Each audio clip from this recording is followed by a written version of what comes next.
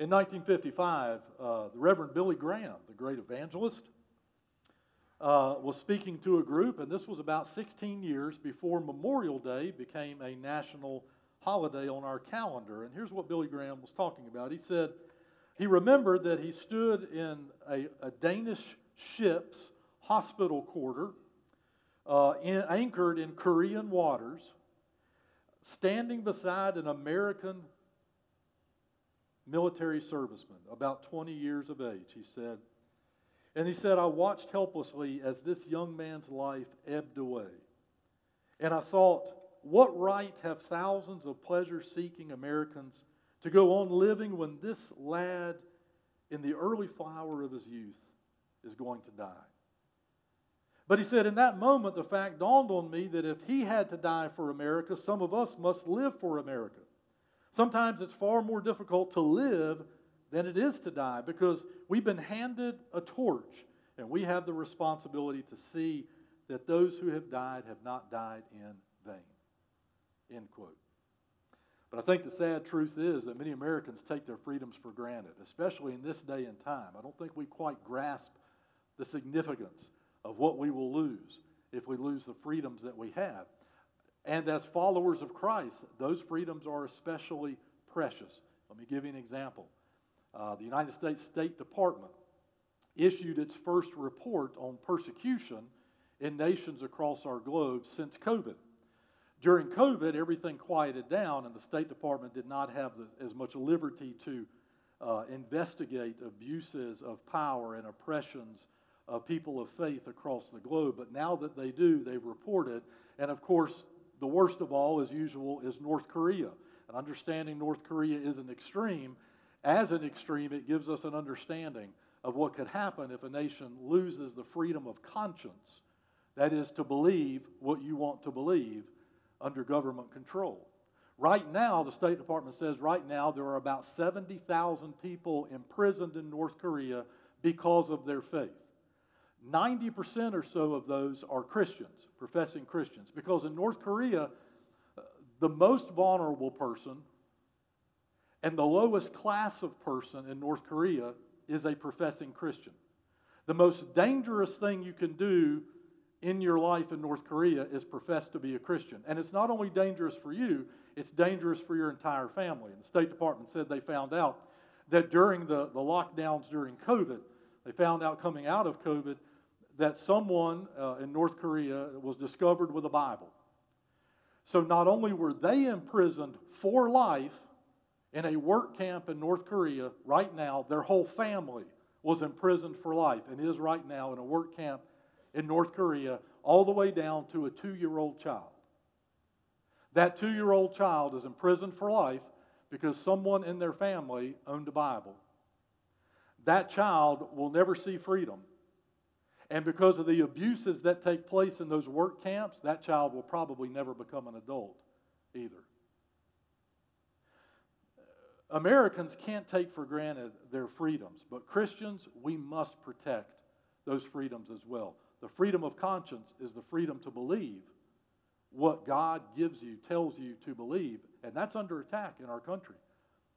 Freedom of speech is under attack in our country. That's precious to us. Freedom of speech is the reason I can do what I'm doing right now. And without that freedom, there may come a time when we're not seeing this. We're not sitting together. We're not fellowshipping together. We're not hearing the Word of God. So Memorial Day, we remember the sacrifices of the people who have served, lived, and died to protect those freedoms, and the family members that their beloved never came home. But we also remember that as Christians, those freedoms are so precious to us. Even so, we proclaim that no matter what, we will serve Christ. No matter what, we will serve Christ. Don't take our freedoms for granted, but never take for granted what Christ has done for you, setting you free, setting me free from sin and death. Never take for granted that every sacrifice we remember points to the ultimate sacrifice of Jesus Christ, our God, who came in the flesh and died on the cross for us, and who is alive today. Return with me this morning to 1 Peter chapter 2. 1 Peter chapter 2. Peter is going to start talking about who we are as a church. Now remember, he's writing to persecuted Christians in his day and time. Many who would suffer for their faith. And ultimately, just a few years past the time he wrote this letter, Peter himself would be executed in Rome because he was a Christian and the leader of the Christian church. As we turn this corner, Peter is going to call to mind all kinds of images. Images of what God has fulfilled in Christ and therefore fulfilled in the church. He's going to remind us over and over who we are matters more than where we are or even where we live and what we're doing. Who we are the people of God in Jesus Christ. We are spiritually the church of God on earth. We are God's people on earth. So as we turn the corner into 1 Peter chapter 2, he's going to talk this time and next time, which will be in a few weeks. Next week on our Graduate Sunday, I'm going to turn our attention to our graduates, and then a few weeks after that, we'll return to 1 Peter. But we see some groundwork this morning for an understanding of who we are as God's church and why that's so precious to us and why that's established on the sacrifice of Christ for us as well. One of the things you're going to see happen as Peter resonates, calls to mind, and loves his Old Testament, his Word of God, his Old Testament. What we call the Old Testament, his Hebrew Bible, up to that point.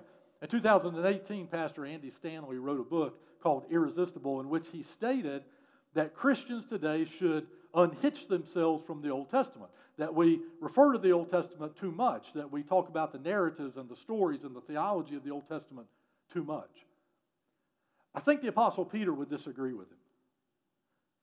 Because Peter will show us, in order to understand us as the church, who we are in Christ, in order to understand Jesus Christ himself, you need to occasionally take a dive into the teaching of God, the history of God, revealed in the Old Testament, where God prophesies the coming of Jesus Christ. And in the passage we're going to read this morning, Peter uses a particular image that peppers Scripture all throughout the Bible, beginning in the Old Testament. This particular image, because prophetically he knows now, would ultimately apply to Jesus Christ, the Christ of God, the coming Messiah, the Savior, the Redeemer, that those images apply to him. So look here with me in 1 Peter chapter 2. We're going to start reading at verse 4 this morning. As God reminds us of this simple truth, and you can tuck this truth away, this is God's reminder this morning, that just as the world rejected Christ, the world will reject you. But just as God the Father accepted Christ, God the Father will accept you in Jesus Christ. 1 Peter chapter 2, verse 4. Peter says, "So, as you come to him, a living stone, rejected by people but chosen and honored by God, you yourselves as living stones, a spiritual house, are being built up to be a holy priesthood to offer spiritual sacrifices acceptable to God through Jesus Christ. For it stands in Scripture, 'See, I lay a stone in Zion, a chosen and honored cornerstone, and the one who believes in him will never be put to shame.' So honor will come to you who believe. But for the unbelieving, the stone that the builders rejected, this one has become the cornerstone, and a stone to stumble over, a rock to trip over. They stumble because they disobey the word. They were destined for this." Now, it's not hard to see the image that Peter evokes. It's the cornerstone. It's the cornerstone. In the ancient world, the cornerstone was the most significant part of the building. And builders would quarry that stone and look for a stone that would fit exactly where they needed it to go, because the rest of the building is built on the cornerstone, and the rest of the building requires the integrity of the cornerstone. It must be precise. It must be crafted exactly to fit. In many ways, you could say it must be perfect. So it wasn't uncommon for the builders to receive a stone from the quarry and reject that stone as the cornerstone. It may fit somewhere else, but it's rejected as the cornerstone. It does not work because it does not fit, it's not perfect, and because it doesn't have the integrity necessary for the rest of the building to be built on that cornerstone. It didn't take long for God to start using that as an image of himself, and then ultimately as an image of Jesus Christ. The oldest book you have in your Bible is the book of Job. In the book of Job, God, at the end of the book of Job, in chapter 38, is talking to Job about his ails and struggles and his crying out to God and his faithfulness to God. And he reminds Job who he is. And in part, God says to Job, speaking of the world that's been created, he says to Job, who laid its cornerstone? Well, obviously God did. God is the one that put the cornerstone in for all creation and therefore built everything from there. God is the one that had the perfect blueprint and the perfect cornerstone to build on. Then in the book of Psalms, Psalm 118, verse 22, a passage that Peter himself calls to mind. The Bible is now attributing that cornerstone to the Savior that would come, to the Messiah, to the Christ that would in fact be Jesus Christ. And the writer says, the stone which the builders rejected has become the chief cornerstone. That's what Peter calls to mind in this passage when he says Christ is the cornerstone, the living stone, and you and I are spiritual stones, living stones. We are built as the temple of God on the chief cornerstone, Jesus Christ. Let's unpack it just a little bit more. He calls him the living stone. That is, he is the resurrected Christ. And because he's the living cornerstone, the living stone on which the church is built, all of the church through all of the ages will be built on the foundation of Jesus Christ. It means that he is sufficient and he is powerful and he is alive and he is capable, that all the church for every generation can rest on the integrity of the gospel of Jesus Christ and the person of Jesus Christ. And it also means any assembly or fellowship that calls itself a church but is anything other than resting in belief and faith on the death, resurrection of Jesus Christ, that's not a church. That's not the temple of God. That's not the people of God. Jesus Christ is the foundation, the cornerstone, the living stone for the people of God. And he specifies the reason for that, second, is that the living stone, Jesus Christ, is chosen of God, honored by God. The term means precious to God. Jesus Christ perfectly obeyed God the Father in going to the cross, and God raised him from the grave. God fulfilled everything in Christ. There is no other cornerstone. God is not saying, well, you can go to that religion. They've got a cornerstone for the temple of God and the people of God. You can go to that faith. You don't even have to believe if you don't want to. No. God chose Christ. Christ and Christ alone has the stamp of approval as God the Father's cornerstone for the church. But even so, third, and this is part of Peter's point, the builders, notice, the builders rejected Christ as the cornerstone. In this, he's talking about the Jews. The Jews who had the blueprint for the kingdom of God, the Jews who had the Word of God to begin with, the Jews who knew God to start with, when God came to them in Christ, they rejected him. He's not perfect. According to our documents, he's not perfect. We can't certify him as perfect. They become so far removed from knowing God, they didn't recognize God when he showed up. And they rejected God's chosen, precious cornerstone. Peter goes on and expands that. He says, now anyone outside of the church, anyone outside of faith, anyone outside of acknowledging that Christ is who God says he is, stumbles over that cornerstone. The Apostle Paul would speak to this in the letter of 1 Corinthians, and he specifies the Jews and the Greeks stumble over Christ. The term translated stumble over or trip over gives us our English word scandal. That to those who have a perfectly packaged notion of how God will behave and who God is and what it means to be religious, for those who prefer to certify God according to their own religions, when they meet Jesus, they stumble over him. He's a scandal to them. They don't get that. He's the chief cornerstone for you, the church. He's the stumbling block for those who do not believe. Why? Because they can't accept that God's great King, the Lord of the universe, the Son of God, would live as a carpenter, die as a criminal on a cross. They can't accept that he's been raised from the grave. And that's what certifies him as the Savior of the world. And everything God promised is fulfilled in Christ, the cornerstone.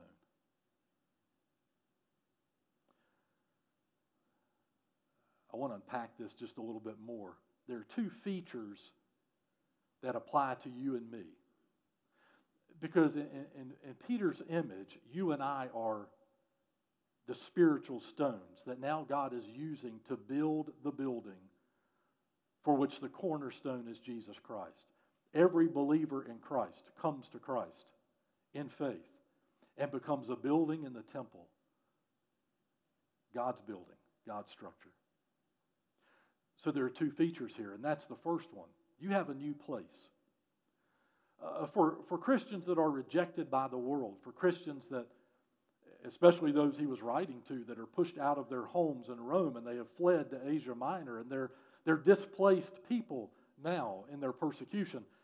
To those Christians, Peter says, no, you have a new place. You live in the house of God.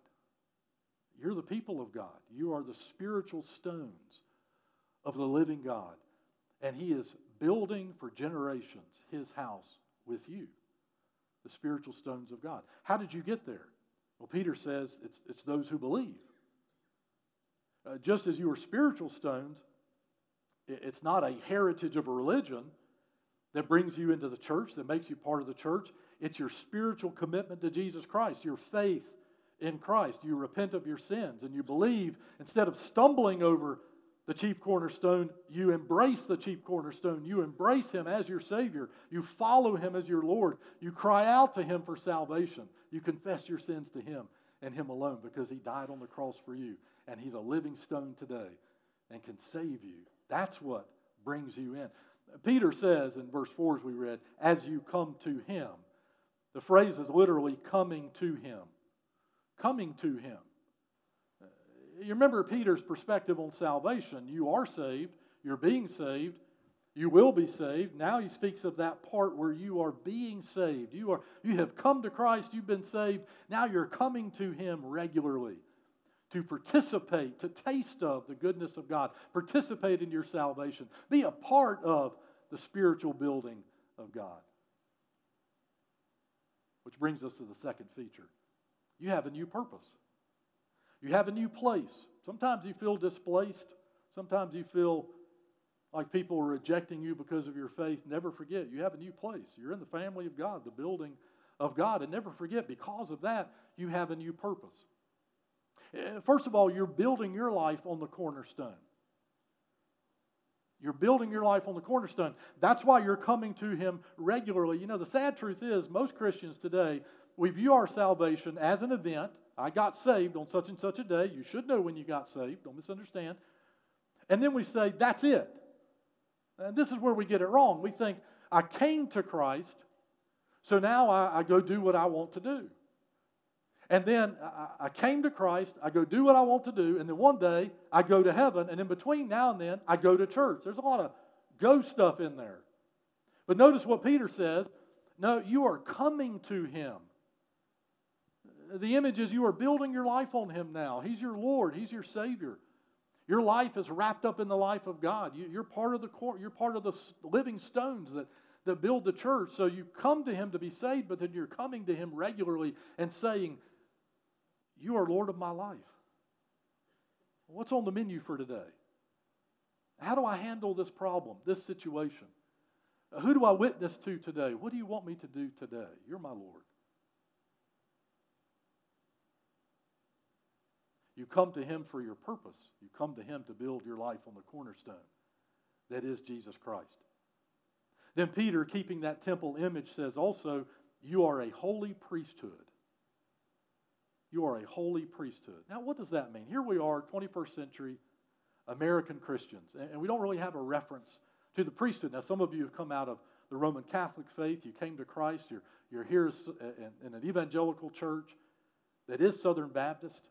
You have kind of a grasp of that priesthood. A lot of us don't really get it. So let me see if I can help out. Remember, the point of a priest is to mediate your relationship with God. That is the main purpose of a priest. So the function of the priest is to mediate your relationship with God. So the implication of a priest is that without that mediation, you can't have a relationship with God. I'm not your priest, I'm your pastor. And here's why. Notice he says you are a priesthood. In the old days, the people of God had a priesthood. The priests mediated that relationship. It started with Aaron in the Old Testament, way back all the way to Moses. The priest mediated that relationship. But it anticipated Jesus Christ coming to fulfill the priesthood completely. And now we don't have a priesthood, we are a priesthood. There's no mediator but Jesus Christ. So you get to come to Christ on your own. By your faith. Not my faith, not your parents' faith, not your Sunday school teacher's faith. Your faith. You trust Christ. You are part of the priesthood. And therefore you serve Christ faithfully as part of the temple of God. I'm going to let you in on something that I let everybody in on in our new members class. And if you've taken our new members class, you know exactly where I'm going because it's the perfect opportunity to bring this up. But every time I bring it up in our new members class, I've been doing this for years and years and years, I'll have folks in the class, and I'll never recall, a gentleman was in the class, and he said after I told him this, he said, I've been a Southern Baptist 45 years, and no one ever told me this. No one ever told me this. You see, the Bible teaches what's called the priesthood of the believer. Just as I just explained, there is no priest between you and Christ. He is your great high priest. You have direct contact to Him. So every Sunday morning, there is a picture of that in the church. Did you know that? We symbolize that powerful truth that there is no one between you and God. You come to Him on faith. And in fact, today we are symbolizing it like no other day. There is intentional that the elements of the Lord's Supper are on the floor in front of the pulpit, not behind the pulpit. Have you ever been in a church where they've been behind the pulpit? The symbol there is you've got to go through that priest or pastor to participate in the Lord's Supper. The great symbols of the sacrifice of Christ for you. But hey, we intentionally put it right there to let you know there is nobody between you and God. There is nobody between you and the sacrifice of Christ. You either believe in Him or you reject Him, but nobody's between you and Him. That's your decision. When you receive Christ as your Savior, you acknowledge His death on the cross for you and His resurrection for you. I can't do that for you. You do it when you trust Him as your Savior. You are a priesthood. And then last, because you are a priesthood, you sacrifice for Christ, spiritual sacrifices. The Lord's Supper eliminated the need for any other sacrifices for atonement. The Jews used to bring a sacrifice for atonement to the temple. In God's providence, the temple is gone because believers in Christ are the temple. And Jesus Christ was the final sacrifice, the Lamb of God,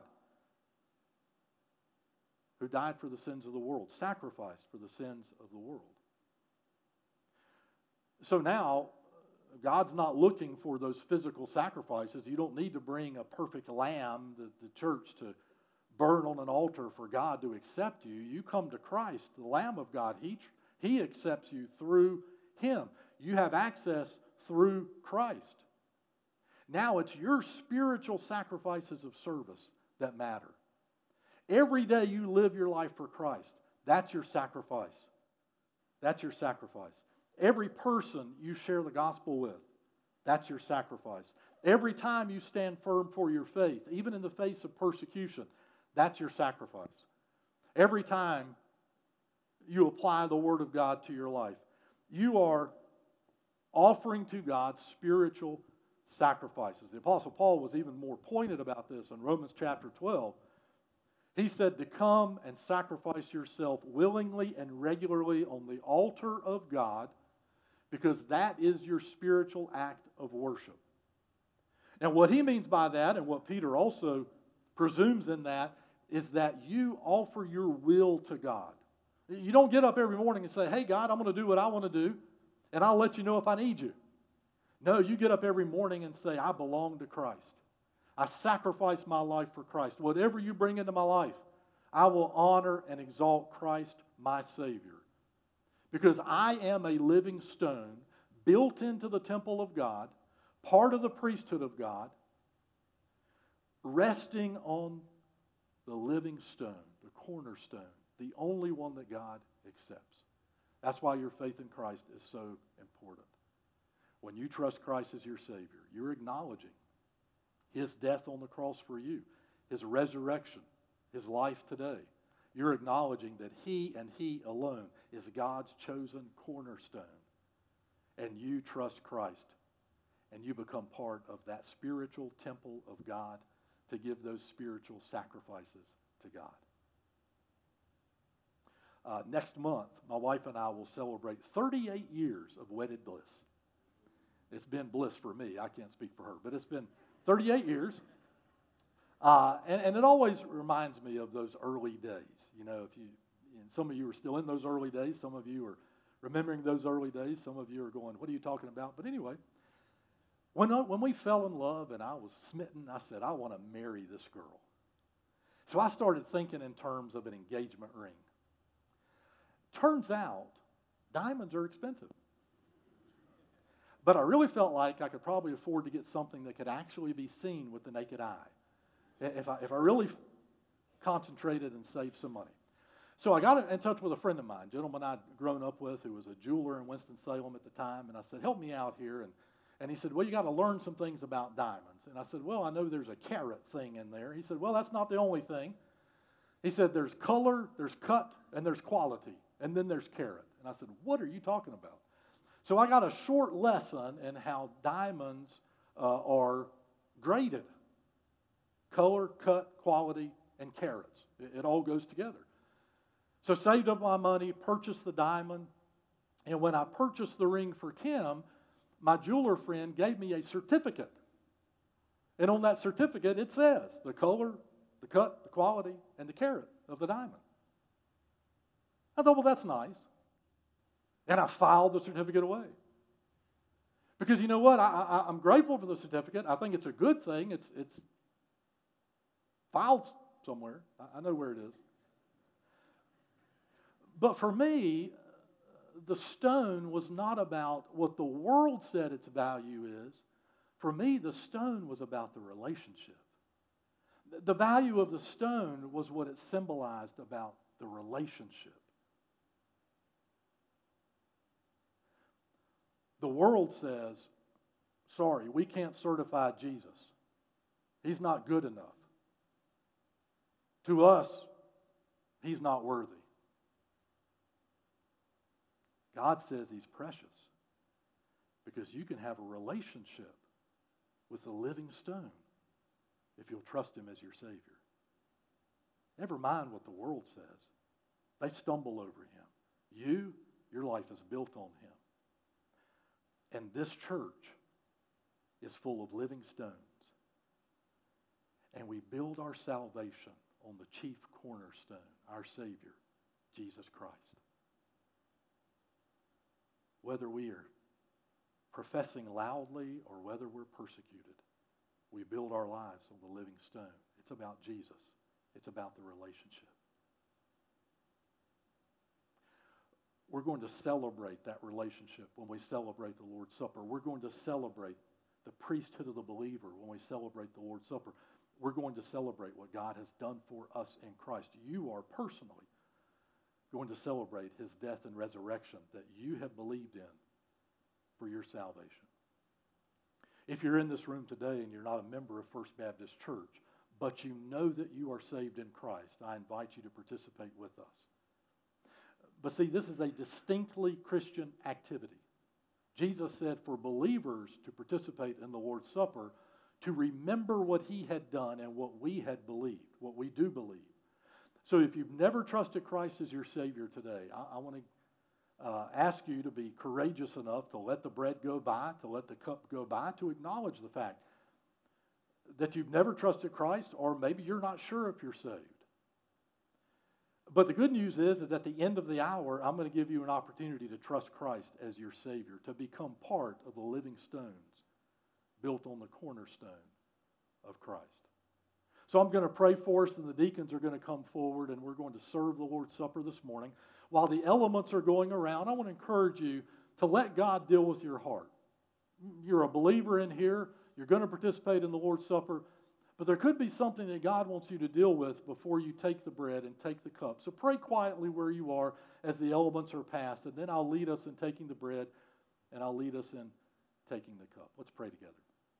Heavenly Father, we transition into this time, God, of celebrating the Lord's Supper, celebrating what Christ has done for us on the cross. We transition into this time, Father, where we acknowledge our faith in Christ. And for some of us, God, I pray you would renew that trust. You would renew that faith. You would remind us, God, that things are not always as they appear to be, and we trust you, God, for what we cannot see. We trust you for our salvation. We trust you for our future. We trust you for our relationships. We trust you, God, for everything in front of us and everything behind us. We trust you. So, God, let this time be a time of worship and celebration. We remember what you've done for us through Jesus on the cross. We remember that he's alive today. Also, God, I pray you'd search our hearts. If there is sin we need to confess, if there's something between you and us, God, show us that in the quiet of the moment, God, we would confess that sin. We would be clean before you as we receive this bread and as we receive this cup. So, God, work in our midst today, here and at home. And I pray the Holy Spirit would show us, Father, in a fresh way what Christ has done for us. And it's in Jesus' precious name we pray.